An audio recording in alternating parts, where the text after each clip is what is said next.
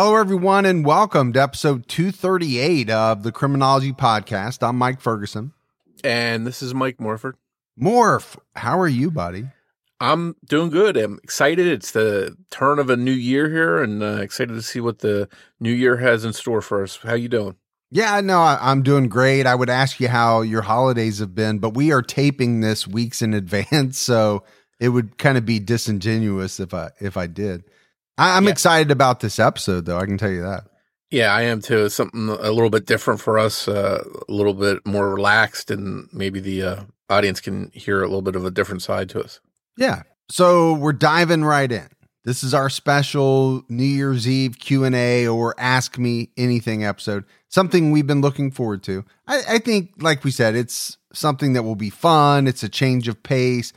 We asked people to send us questions on social media and to leave us voicemails, and we had a lot of great stuff come in.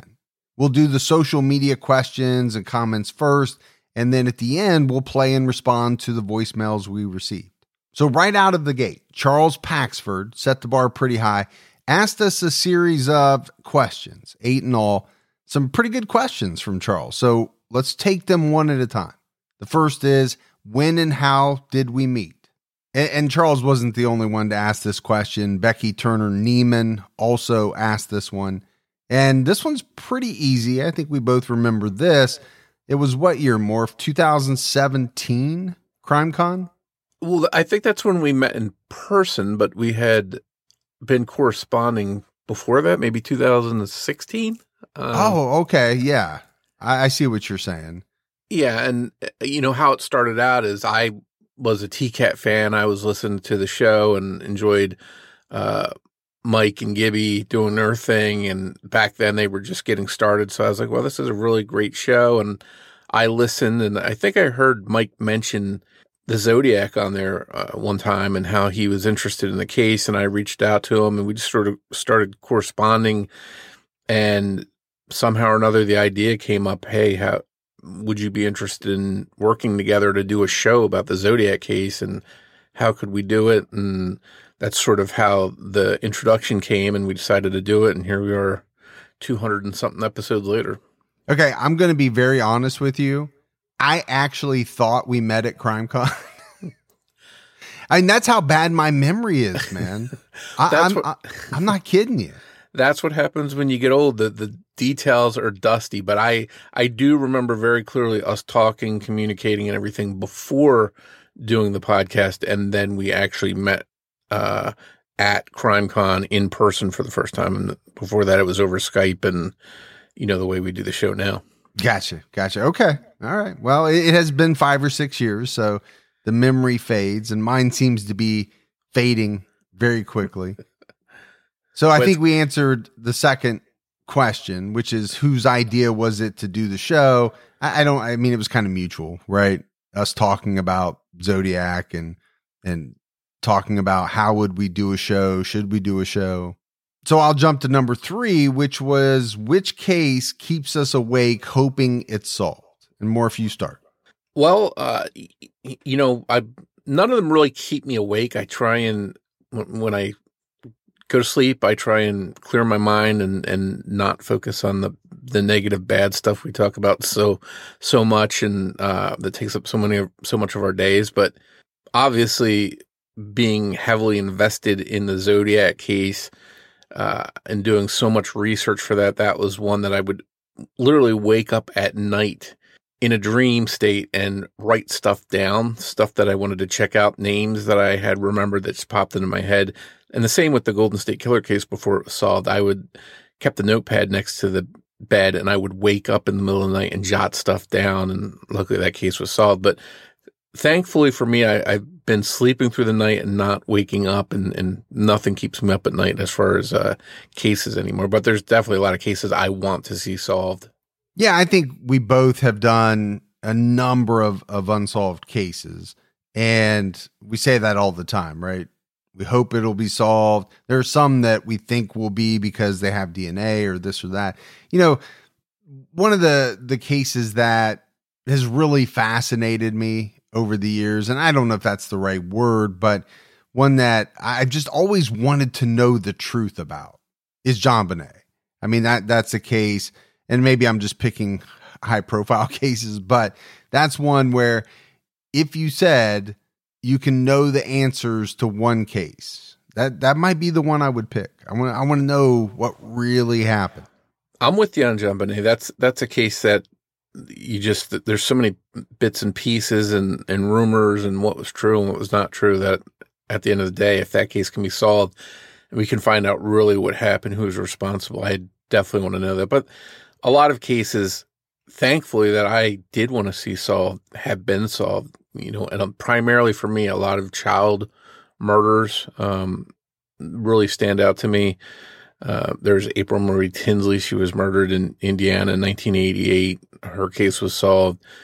Lindy Sue Beekler in Lancaster, Pennsylvania. Her case was solved. I spent a lot of time researching on that, and they were able to solve that. And one that's still unsolved that I hope to see solved is Rachel Runyon. We covered her case on Criminology a long time ago, and she was a little girl that was killed in Utah. And I'm hoping one day to see her solved. So some of the ones I've wanted to see solved have been, but there's obviously ones that I still hope will be solved. And obviously Zodiac too, because that's such a huge mystery. It'd be cool to see who he was. So question number 4, have either of us been in the military, done police work, or been an investigator? And the answer for me to all 3 of those is no. I have not done any of that. The same for me.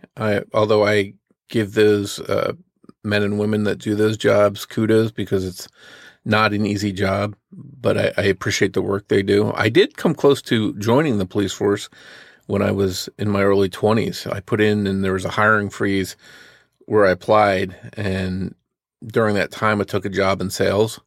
And then by the time the police had an opening and they reached out to me, I had a successful job in sales, and the money was good and I was doing well. And I was like, you know what, I think I'm okay with this. And then it wasn't until years later that I regretted that decision, because I got burned out on sales, and I by the end of it, I hated my job. But then luckily I got into this line of work. So. Well, the one thing I'll say is I have told a number of people, because that's a question you get a lot. If you could do anything, if you weren't podcasting, what would you do? If I could go back in time, I would probably do something in maybe forensics or be a detective or something like that. Yeah, I think it's a really fascinating career to be able to solve mysteries and earn a living doing it and help people in the process. It seems like a real rewarding job. Although, as I think many of us know, it can take a toll on people. It can cause them to burn out. It causes, them to have family issues. So not an easy job. So that's why I give the men and women that do that kudos. So question number 5 is, how do we spread the work out on the show? Yeah, we try to divvy up the work as much as we can. And I think people don't realize how much time and effort goes into putting out a podcast episode. And you've got the research, the writing, the editing, the recording. And then after all that, you've got to put it out. You've got to go to social media and respond to people there. So it really is a full-time job, and we try and split that up the best we can. Yeah, I mean, that's a great answer. We both do research. I would say for Criminology, Morph does more of the writing. I do more of the editing. That's kind of how we divvy it up. And I think at the end of the day, it comes out to be a pretty equal share of work, and we're happy with the end result. Yeah, absolutely. So number 6 is an easy question. What do we do for a living? And today it is podcasting. That question would have been different, 4, 5, 6 years ago, but circumstances have led to us today being able to podcast full time, which is an amazing thing. And for me, especially, I think there's another question later on, Morph, that asks what did we used to do, or what did we do for a living before? So I won't get into that, but suffice to say, I got laid off at a certain point. I got displaced. And luckily, by that point in time, the podcast had taken off to an extent where I was comfortable trying it. And I'm glad I did, because it's been amazing. Yeah, I think we're both very lucky to be able to do what we do for a living. and do this full time, and we're able to work out of our homes. And so that's been good. Now, the downside for me, I actually work more now than I did when I was going back and forth to a job, because you and I both do multiple podcasts, and the time you put in from start to finish with, as I mentioned earlier, the recording, the research, the editing, the social media, at the end of the day, it might be 50 hours a week. So eventually I'd like to scale down and, as I get older, slow that pace down a little bit, but I'm sort of addicted to podcasting. I don't know about you. And I like to keep going and keep building stuff. And then I come up with these new ideas for shows, and I'm like, this seems like it would be interesting to do. And then you just sort of get into it, and before you know it, you've worked a lot. But at the same time, we're very fortunate to do what we do, I think. But I think that dovetails into question number 7, which is, does the pressure of having to come up with a new episode every week get to us? And I would have to admit that sometimes it does for me, because, it's an every week thing. There is an episode. So if we're talking about criminology, there is an episode that has to come out Saturday night. And there is pressure there to, come up with the idea, do the research, do the writing, actually record it, and then edit it and put it out. I don't want to say it's a grind, because that has kind of a bad connotation, but there is definitely pressure from putting out the show. No doubt about it, because your name is on it, right? Yeah, we definitely want to put the best product we can out and get it out when it's supposed to be out. And I know there's been a couple times, especially where I was sick and I lost my voice. And I think one time you did the show by yourself because it was so last second. And that's where I think we feel the pressure is, if something happens with one of us and then all of a sudden we're recording a day later and we're up against the deadline, it can cause a little bit of havoc that way. But for me, I feel a little less pressure doing the weekly episodes than we did when we did the full seasons, because they were brutal and they took a lot of time out of me personally. I don't know how you felt, but when I would write and research those cases, I would just feel everything we were writing, especially with the Golden State Killer season. I was so burned out after that and just wanted to, just sit back and do nothing for a couple of weeks. So the seasons for me were a little bit tougher, but you definitely have to pace your time here when you have a weekly episode you've got to release. So then the last question, number 8, is, if we could only listen to one piece of music for the rest of our lives, what would it be? Charles said that his favorite is Dark Side of the Moon by Pink Floyd. And I actually love Pink Floyd, but that wouldn't be my choice. Problem is, I don't know how I would choose. It's like saying, if you could only eat one thing for the rest of your life, if you could only watch one movie, one show, wouldn't you get tired of it at some point and want to throw your player or whatever it is, your phone, whatever it is you're listening to it on, into the ocean? I'm kind of thinking of a deserted island type scenario. Yeah, Tom Hanks in Castaway. I figured more if you would go Flock of Seagulls, because that seems to be your thing. That song I Ran by Flock of Seagulls is still like my favorite. I looked on my phone before we started this to see what songs I play the most, and that was one of the ones I played the most. It's just so upbeat.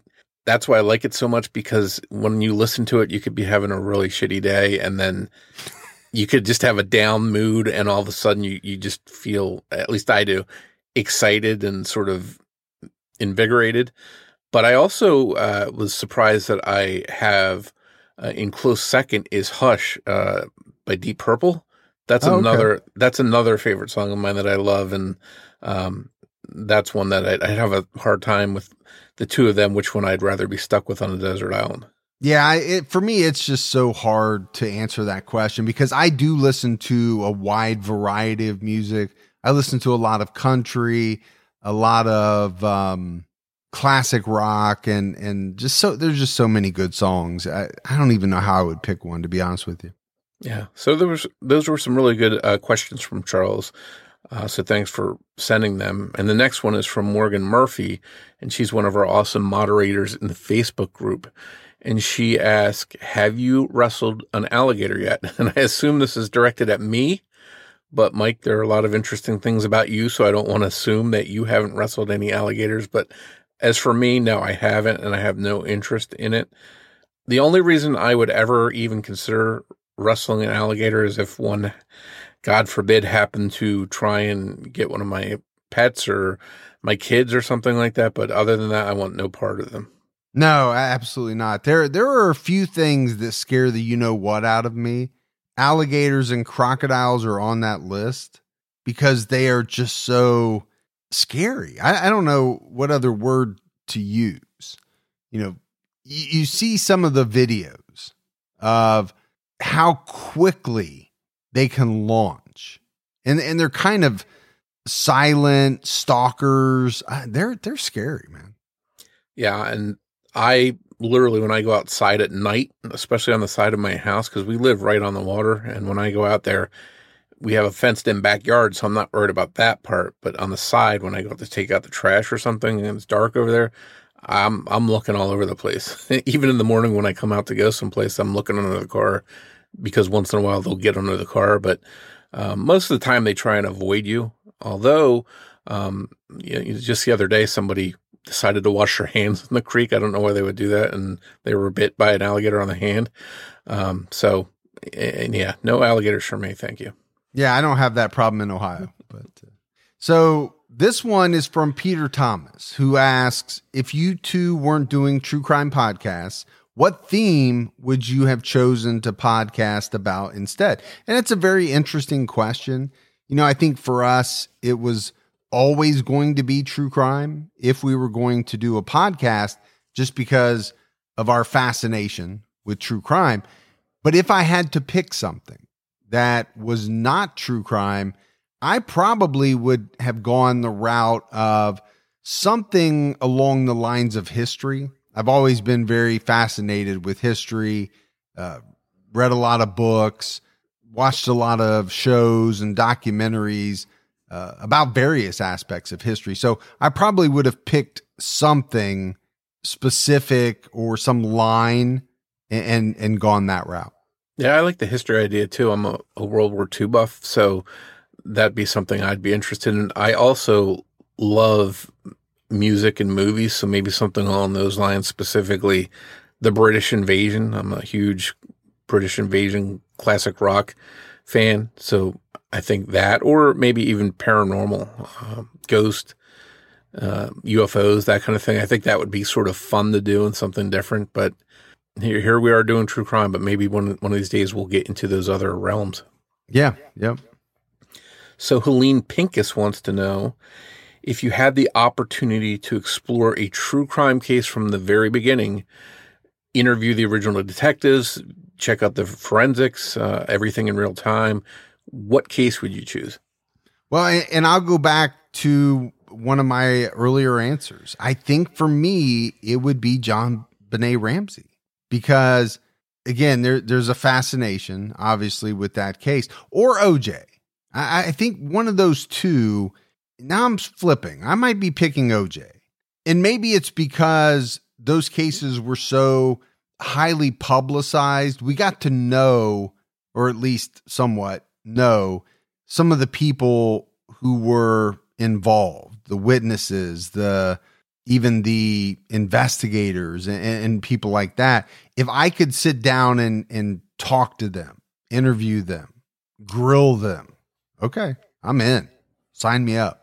Yeah, the JonBenet Ramsey case would be interesting, but I feel like I'd get frustrated because I feel like they mishandled that case from the beginning, so I'd be a little bit upset with the investigators, so that would probably not be a good idea. But yeah, but you're in the beginning. That was the question. You're in the beginning. Oh, okay. Yeah, so I guess then at the very beginning of JonBenet Ramsey's case, it was sort of out of the norm to hear about someone coming into a house and allegedly abducting a child from the house. Of course, she wasn't abducted. It turned out she was in the house the whole time, but it was definitely a different kind of case. So that one would be interesting to to explore from the beginning. But obviously Zodiac, I'd love to go back and work on that case, and obviously can't go back in time and put the cart before the horse, but I'd love to go back with some ideas about the case now versus in 1969. And then also another one would be Jack the Ripper. I'd like to see how an investigation was done in those days with so little in the way of technology and science, how they even started investigating a crime like that. And how do you, it's such an uphill battle that they, obviously in the 1800s, they had their work cut out for them. So many cases that we could pick, right? Obviously, there are a ton of them. Jennifer Frazier Gamble asks, for both mics, how did you get started in true crime podcasting? What did you do before you started podcasts? So I kind of hinted about this one earlier. So I was in the banking industry, and with Gibby worked for me back in the day. We worked together for a long time. And I don't know what happened, but I was at a point in my life, I think, where I was looking for something. I was in a rut. I was, at that point where I think a lot of us get, where, it's almost robotic. You get up in the morning, you go to work, you come home. I needed something different. And I had been listening to some podcasts at that point. This was 2016. And I thought, I would really like to do this. Obviously, I had a very high interest in true crime. So I knew I was going to go that route if I did it. And I just decided, I sat down with my wife and said, hey, I'm going to do this. Started talking to family and friends. They all thought I was out of my mind. They didn't understand it. They thought I was wasting money by, kind of creating a studio and buying the stuff that I bought, but I did it anyway. Sometimes you got to follow your heart. And if you feel something different in store, then that's what you got to do. Yeah. I mean, sometimes you got to take a risk, right? And that risk involves, especially this one, involved a lot of time. Just as well as I do that, we have spent so much time on these podcasts, but it has been well worth it. Yeah, it's a labor of love, I think. And yeah, I think that's perfect, Morph. That is the perfect description. Yeah, and for me, it was, I was in sales for 20-something years, and it got to the point where I woke up in the morning and I was like, I don't want to go to work. It was just, I was so burned out on it, and I was like, I got to do something different. And I just so happened to go on as a guest on Generation Why a couple times. And Justin and Aaron, I got to talk with them a little bit, and I was like, wow, they get to talk about different true crime things and make a show about it and, somehow, make a living. Back then, I wasn't trying to make a living. I just wanted something to take up a little bit of time from it. And then, obviously, I started listening to TCAT and a couple other ones, True Crime Garage and The Trail Went Cold. And I was like, wow, these guys do some great work. And I'd love to do something like that. And then fortunately, you and I linked up, and here we are 5-6 years later. Yeah, very, very cool. Isn't it amazing that we live in a world where you can get anything you need when you need it right to your door? With DoorDash, you can get pretty much anything. And whether you're sick and you don't feel like getting out of the house, DoorDash has you covered. Maybe you're at a party and you run out of alcohol or ice or something like that, but you want to keep that party going. You need a little assist. DoorDash has you covered. Sometimes my wife and I, we just don't feel like making dinner. We're tired. We want to watch a show. That's when we hit DoorDash. DoorDash makes it easy to get the food that you want without all of the hassle. And I'm always amazed when I go on DoorDash by the selection. Whether you're in the mood for fast food or something a little fancy, maybe a nice steak. I know around me, they have just about everything. The hardest part for my wife and I is deciding on what we both want. That's the only trouble we ever have. DoorDash, your door to more. Download the DoorDash app now to get almost anything delivered. Must be 21 and over to order alcohol. Drink responsibly. Alcohol available only in select markets. So Mary Ann Carter Wilcox asks, I've just started listening to DNA ID podcast, and she covered a case, Pam Felkins, that happened in my town in 1990. Have either of you had a crime or a murder happen in your town while you lived there? If so, how old were you, and did you follow the case in the news, or have a more personal experience with a crime within your family, close friends, etc.? And thank you. That's a shameless plug, by the way. I produce DNA ID, which is hosted by Jess Betancourt. She does a fantastic show, and I hope people will check it out. But I had a case that I had sort of a firsthand experience with.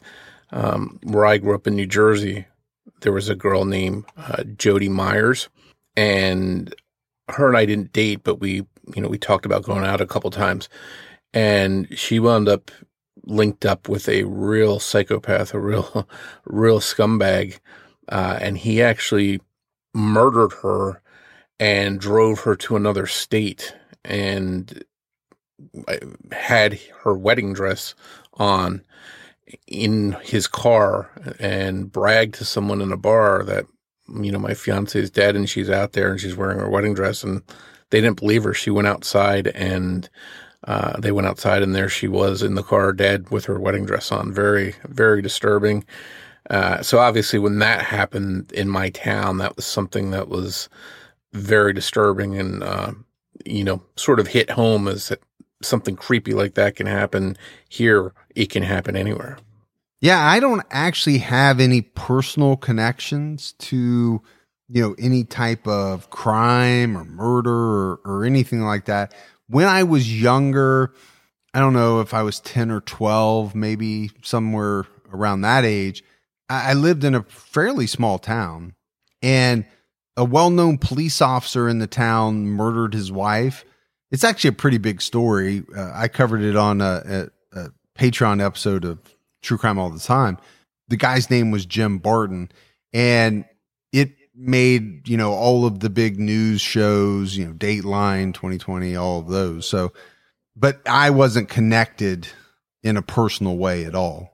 Yeah, I think it's interesting when something happens close to you because it sort of makes you feel like, hey, this is my town. This is something that's connected to me in some way. And then I think it piques your interest.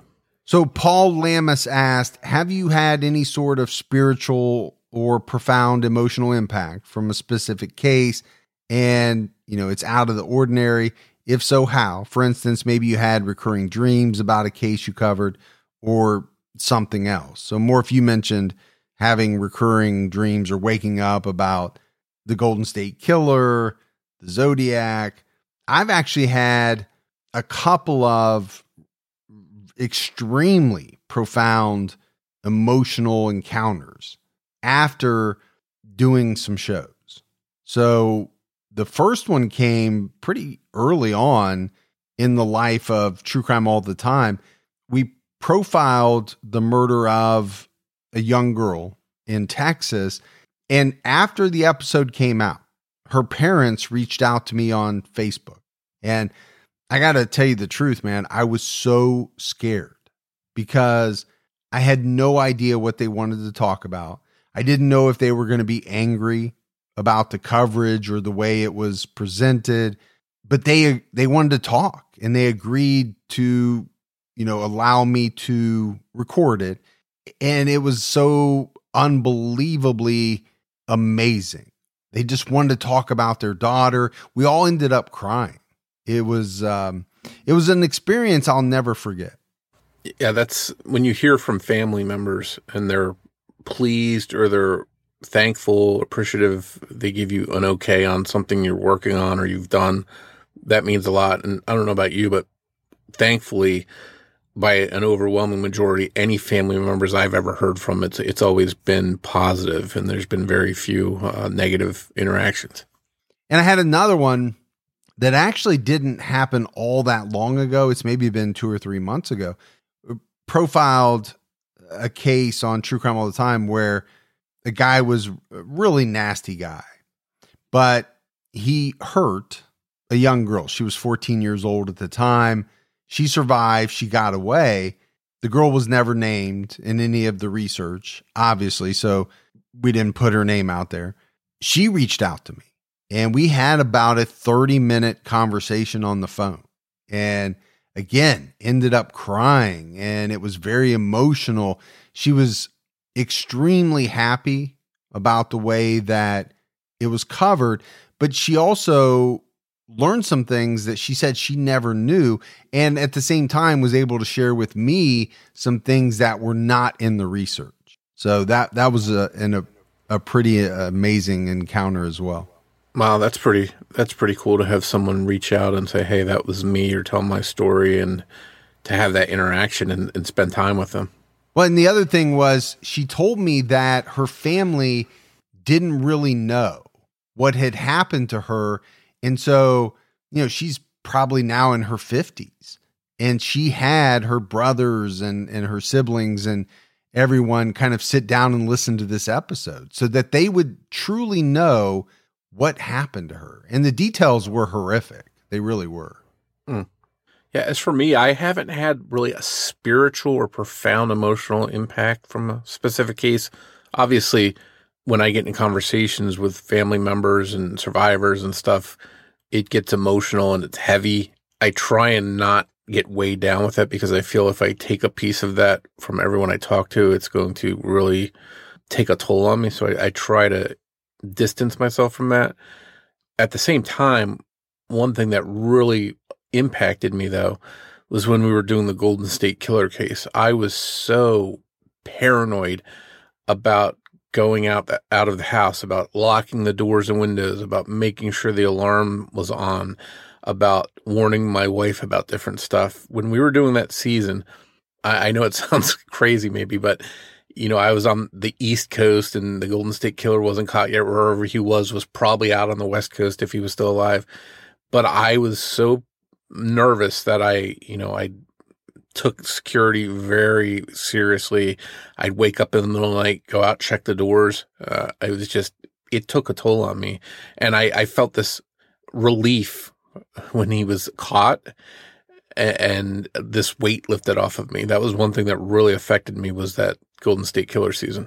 Yeah, I do remember that. And the other thing about that season was you did the interviews. You did almost all of the interviews. I might have participated in some of them. So you really got to talk to a lot of the survivors and the people that were on that show. So I know that must have been pretty amazing as well, to be able to hear their stories and talk to them, because there was a lot of really strong women that we had on the show. Oh, absolutely. And if I felt that weight lifted when he was caught, I can't even begin to imagine what the families and the survivors of him felt. So hopefully they had some kind of weight lifted off of them as well. Oh, I'm sure they did. So the next question is from Cara Dahl, and she asked if we will be at CrimeCon in Orlando in September 2023, and will we have another meetup like the one we did in Vegas? And the answer is yes, absolutely. Yeah, that was a good time in Vegas. We had a nice little spot out of the way, and the people that came out were fun. There was no drama. It was just a really good time. And CrimeCon in general is such a good time. Yeah, I look forward to it. And to me, I look forward to the meetup, especially because you actually get to spend, some one-on-one time with people, a group setting, sometimes small, intimate, and then you kind of pop around and talk to different people. It's really fun. It really is. Yeah. And we don't do a lot of live events or different festivals or anything like that. So for me, it's one of the only events that I go to. So I make it a point to get there every year. And, everyone that goes that I talk to, they just have so much fun. And wasn't intended to be a plug, but anyone that's going, please go. We'd love to see you there, and use our promo code Criminology to save, 10% on your standard badge. So more, if we had a lot of listeners, Dora, Marie, Tom, and others kind of asked the same question. What do your family and friends think of the true crime work you do? You must be very busy with respective commitments. How much time do you dedicate to this podcast? And so we've kind of already touched on that a little bit. What I will say, and I did mention it earlier, I think my family in the beginning thought that I was going through maybe a midlife crisis. They thought maybe I was losing it a little bit, that I wanted to take this on. They didn't listen to podcasts. They didn't really, understand what it was going to be. And to be honest with you, I don't think I understood completely what it was going to be with respect to the time commitment. I don't know that anybody does who actually goes into podcasting. Once you get into it, and especially if it starts to take off, it becomes a little bit all consuming. So I started to laugh because the all consuming that you just mentioned, that's definitely how I feel. So when you try to tackle that question of how much time do you dedicate to this podcast, sometimes I feel like I'm in the studio pretty much from the time I get up to the time I go to bed. Now, my studio is in the basement, and I have my Xbox down here, and I have a TV, and so I do some other things as well, but it's pretty all consuming. I will say that. Yeah, and sort of like you, I was sort of burned out in a midlife crisis, and I told my wife one day, I can't do this anymore, and I want to do this podcast. And eventually it turned to, I want to try and make a living doing this podcast. And she was very supportive. I'm very thankful to her for standing behind me and saying, go ahead, try and do it.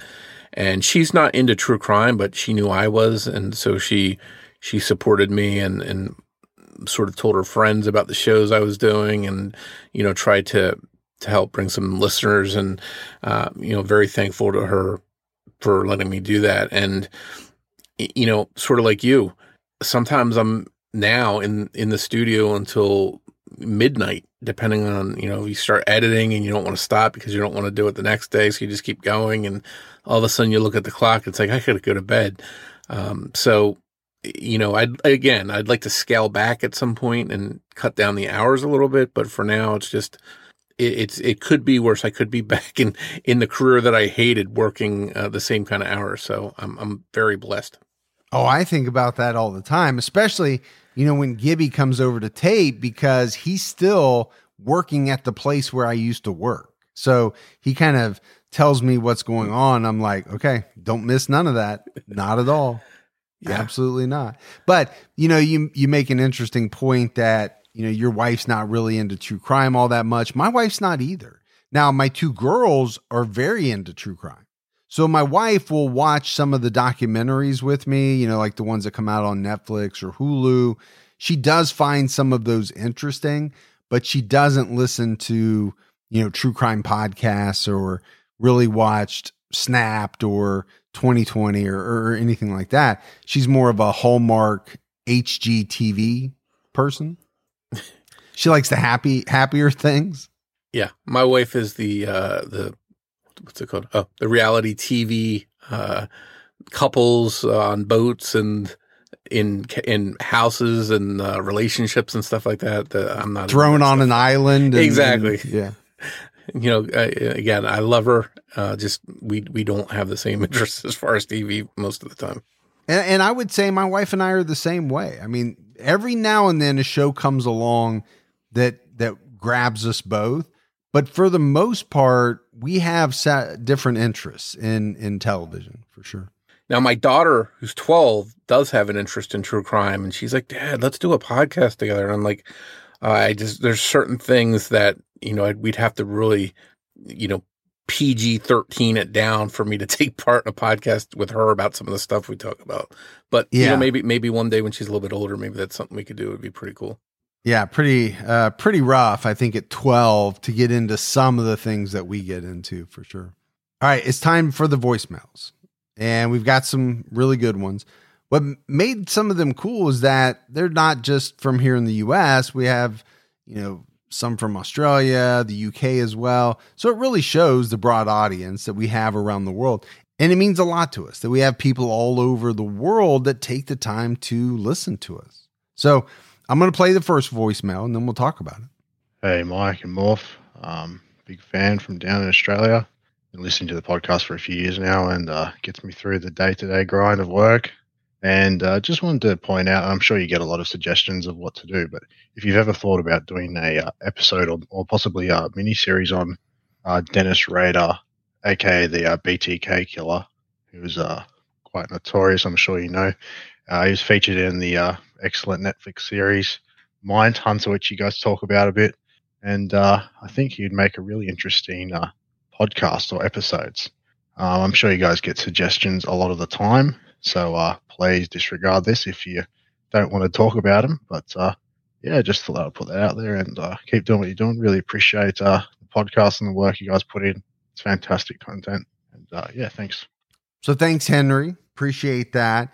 Yeah, I mean, Dennis Rader, such a fascinating, diabolical, you can use a bunch of different adjectives, type of person. He's definitely on our list. I mean, I know we're going to cover him at some point. I did do what I think was a 3 or 4 parter on him on TCAT, but it was very early on in the show. And we really hadn't found our stride. I'm not saying they're bad episodes at all, but Morph as well as I do. It takes some time to find your footing, to find your voice, to figure out how the show is going to go. Yeah. And Raiders definitely on the list. BTK crimes are very fascinating. And we could definitely get some material out of them. There's certain cases that they're sort of, you put up on a shelf and say, okay, we've got to tackle that, but then you've got to figure out how the best way to do it is, and do you have everything you need, and how can you do it justice? So you sometimes, at least me, you leave them there until you feel you're ready to do it. And I know there's several cases, high profile cases that many other podcasts have done that we haven't yet. JonBenet Ramsey, we've talked about her a couple of times. That's a case I'd like to do at some point, as I'm sure you probably would too. But I think BTK and a lot of other high profile cases, we will definitely get to at some point. But here's the way I feel about the very high profile ones. They're hard to do from this standpoint. There's tons of information out there that you have to weed through. So crafting the narrative, the story, okay, that's one thing. The pressure is on to really get everything right because, with some of these high profile cases, there are listeners out there that know more about them than we do. Some listeners specialize in certain cases, kind of like you did early on with Zodiac. If I had put an episode out, let's say on Unsolved about Zodiac, and you would have listened to it, you would have said, well, you didn't talk about this, you didn't talk about that, because you know more about Zodiac than most people. Yeah, and I think that's the thing with big cases. There's so much information out there. You want to make sure it's accurate. You want to make sure things that are being reported are just not false, because you want to do the case justice. You want to do the victims justice. And I think that's one of the things with tackling a big case like that. Hey guys, thanks so much for doing this. I really love Criminology and I listen to it every week. And I also really love TCAT and listen to that every week. And I'm wondering if you all would ever consider doing a joint episode where Mike, Gibby, and Morph all talk about a case together. Maybe every quarter, every 3 months, kind of putting it together. I think that would be so fun. You guys would have great chemistry together. Have you thought about this? Let us know. Okay, so that was from Ashley Barnett. And, I will say more, we did it one time. And it was probably one of the episodes that was, for me, one of the most fun to do. On TCAT, we did the Amityville Ronald DeFeo Jr. story. And then we did a crossover on Unsolved where we kind of we called it the Amityville Horror, but we talked more about the haunting and the movies and the books and all of that. And we had you on that episode, and I thought it was a blast. So we should do it again. Yeah, I'm definitely game for it. It was fun, and I don't get to talk to Gibby that often, so every time I can, he's really cool, and I like talking to him too. So yeah, if we can make it happen, I'm definitely down for doing it, and it sounds like the listeners would be interested in hearing it. Okay, I will make it happen. So we have another voicemail from Ashley. I just recently started listening to the Casey Anthony documentary on Peacock, and I finished it last night, and I have so many thoughts. And my first thought was, what would Mike and Morph think about this? I felt like her perspective put a lot of kinks into the cultural assumptions that she is a cold-blooded murderer. So have you guys ever thought about doing an episode on Casey Anthony? I think that your guys' perspective would be really valuable, and I'd love to know what you think, especially about the theories of her father accidentally killing Kaylee and the abuse that Casey suffered over the years. I thought that her perspective as a sexual abuse survivor was really interesting, and how our culture really just doesn't understand a lot about sexual abuse and its effects, the trauma on the brain, and even how we respond to tragic situations like a missing daughter for a whole month. What do you guys think? Would you consider doing it? So I think this is in line more with what you said earlier. This case would be on that shelf, right? Casey Anthony, the murder of Kaylee. Now, I did watch that Peacock show, and I watched it with my wife. I agree with Ashley that, some of the allegations that she made against her dad, very interesting, and could maybe shift the perspective of some individuals. Here's my problem with Casey. I have a hard time believing her. And, maybe it's just her history of lying.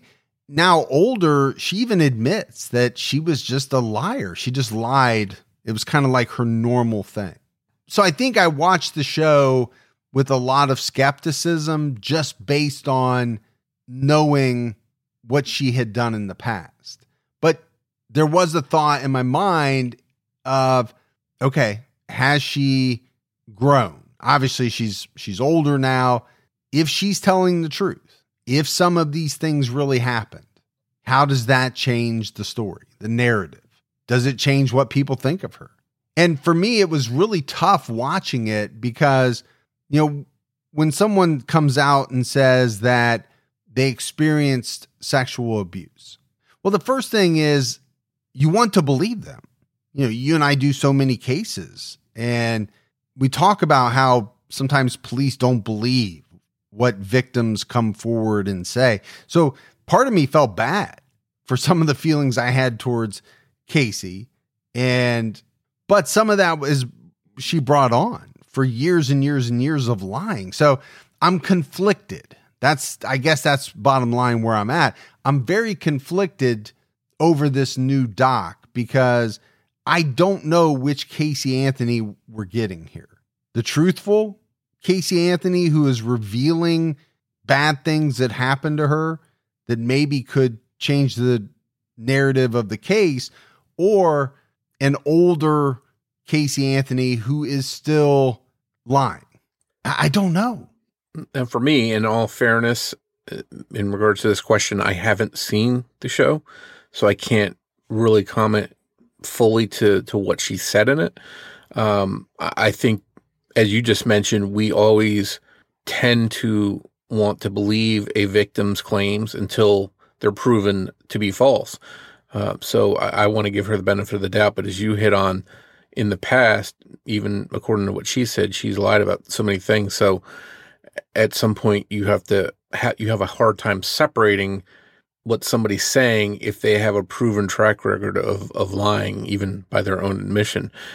So that would be troubling for me to try and get around that. And that's sometimes we talk about putting cases on a shelf and pulling them down when you're ready. I'd want to present this case with an open mind from a neutral standpoint. And I don't know at this point if I could do it because I think there's too much in my mind about her in particular that I don't feel at this point I would be totally impartial or neutral. So I'd have a hard time presenting the case that way. And I don't think that would be fair. So for me, this is a case that I think obviously we would want to do sometime, but I don't know if I'd be ready to do it at this point. Yeah, we'd really have to get to that place where we were able to set aside kind of everything. And how do you do that, man? It's just part of the story. I don't know. I felt bad about myself, to be honest with you, as I was watching this. But I will say this, my wife didn't believe a lot of the stuff that she was saying either. And my wife doesn't really have the same background knowledge that I had. So I don't know. I will say this.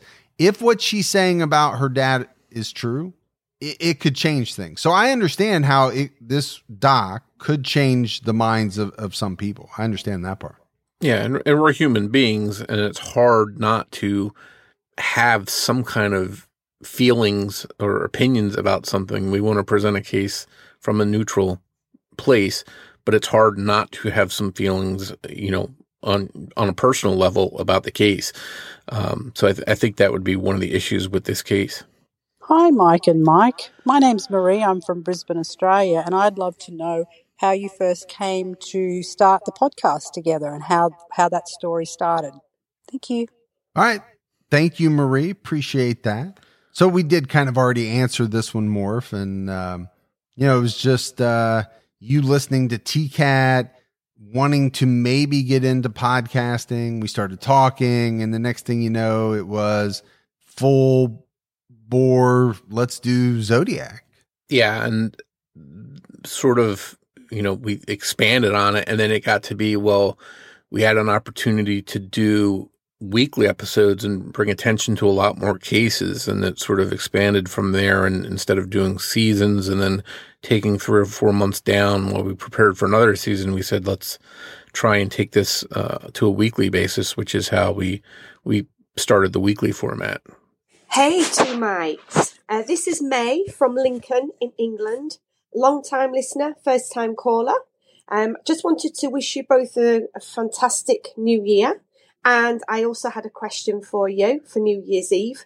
I wanted to ask, being from the UK, if you had a case that fascinated you from over the pond. And it'd be great to know which one it is. Thank you so much. Keep up the great work, guys. Absolutely love criminology and also massive fan of TCAT. Cheers then. Happy New Year. Bye. All right. Thanks for that voicemail, May. Morph, I'll let you start. So there's some really fascinating cases from across the pond, and I had to put my thinking cap on when she asked that question. And obvious one that comes to my mind is Jack the Ripper. It's a case that probably will never be solved unless there's somehow DNA is able to do it, but I doubt it at this point. But it would be great to really know the answer to that. But one that perhaps has a more realistic chance of being solved is the case of Andrew Gostin, and he disappeared in 2007, and we covered that case on the show. And there was this quick disappearance by him. There was surveillance footage of him, and it seemed like there were some things that hinted that maybe he had planned to leave before he disappeared, and then other things that took a point away from that. That's a case that I really feel for his family. They've been searching for answers, and I'd like to see some kind of resolution in that case. That's one that comes to my mind. Yeah, there really is a lot of fascinating cases over there. Some that we've done, some that we haven't done. One that I'll throw out there that I've not done on any podcast is Dennis Nilsen. He's definitely on the list. That one fascinates me. But there's so many. Fred and Rose West, Ian Brady and Myra Hindley, Peter Sutcliffe. I mean, you can just go down the line. And our final voicemail is from LaDonna. Hey, Mike and Mike, this is LaDonna. My question is if and how your views of our justice system has changed since starting the podcast. All right, short and sweet. I like it, but it's a great question. And I'll start this one off more. Over 6 years that I've been podcasting, I would say that my views on a lot of things have changed. Number one, I've learned a lot about a great many number of things, mostly from listeners writing in, helping to educate, whether it's the topic of abuse and why women have a hard time leaving. I've learned so much about that.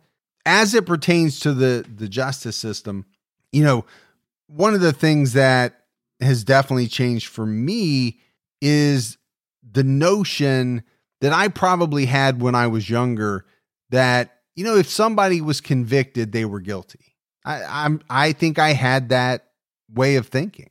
And now obviously we know that there have been tons of people who have been convicted, who were not guilty, even many people who confessed. But it turns out those confessions were coerced or whatever. So that's a big change for me. And then also that prosecutors and some people in those types of positions would do things in an unethical manner just in order to get a conviction. We've seen a lot of cases like that as well.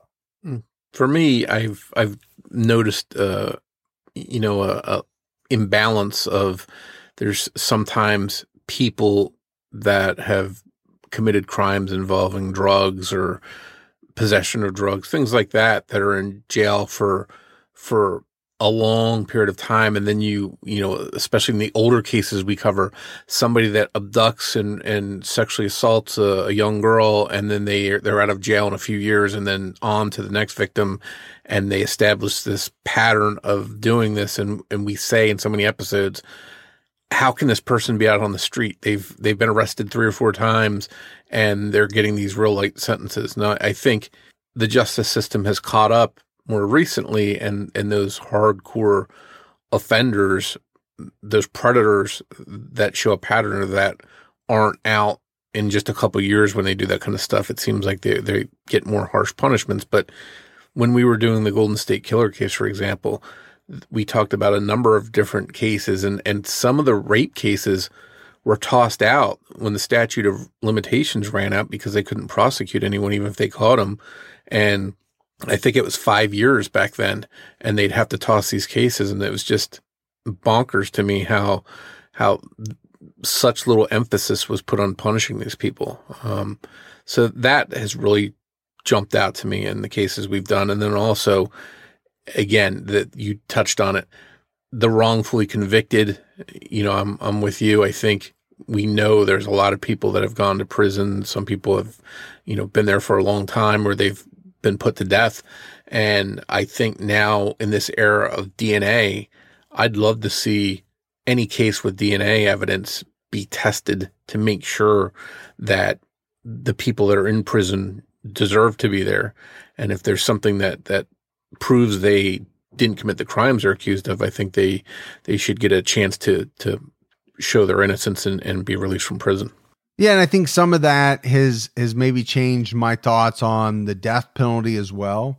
Not that I've gone to the point where I think it should be abolished, but the thought of putting someone to death who didn't really commit the crime, that's a scary proposition to me. So, I mean, for me, at the end of the day, my thought is the justice system should be working to get it right. And I think in doing the podcast, we've seen so many examples of that hasn't always been the case. It's been more about getting a conviction or moving forward with a case, even though there are large questions and contradictory things hanging over it, but yet they plow forward anyway.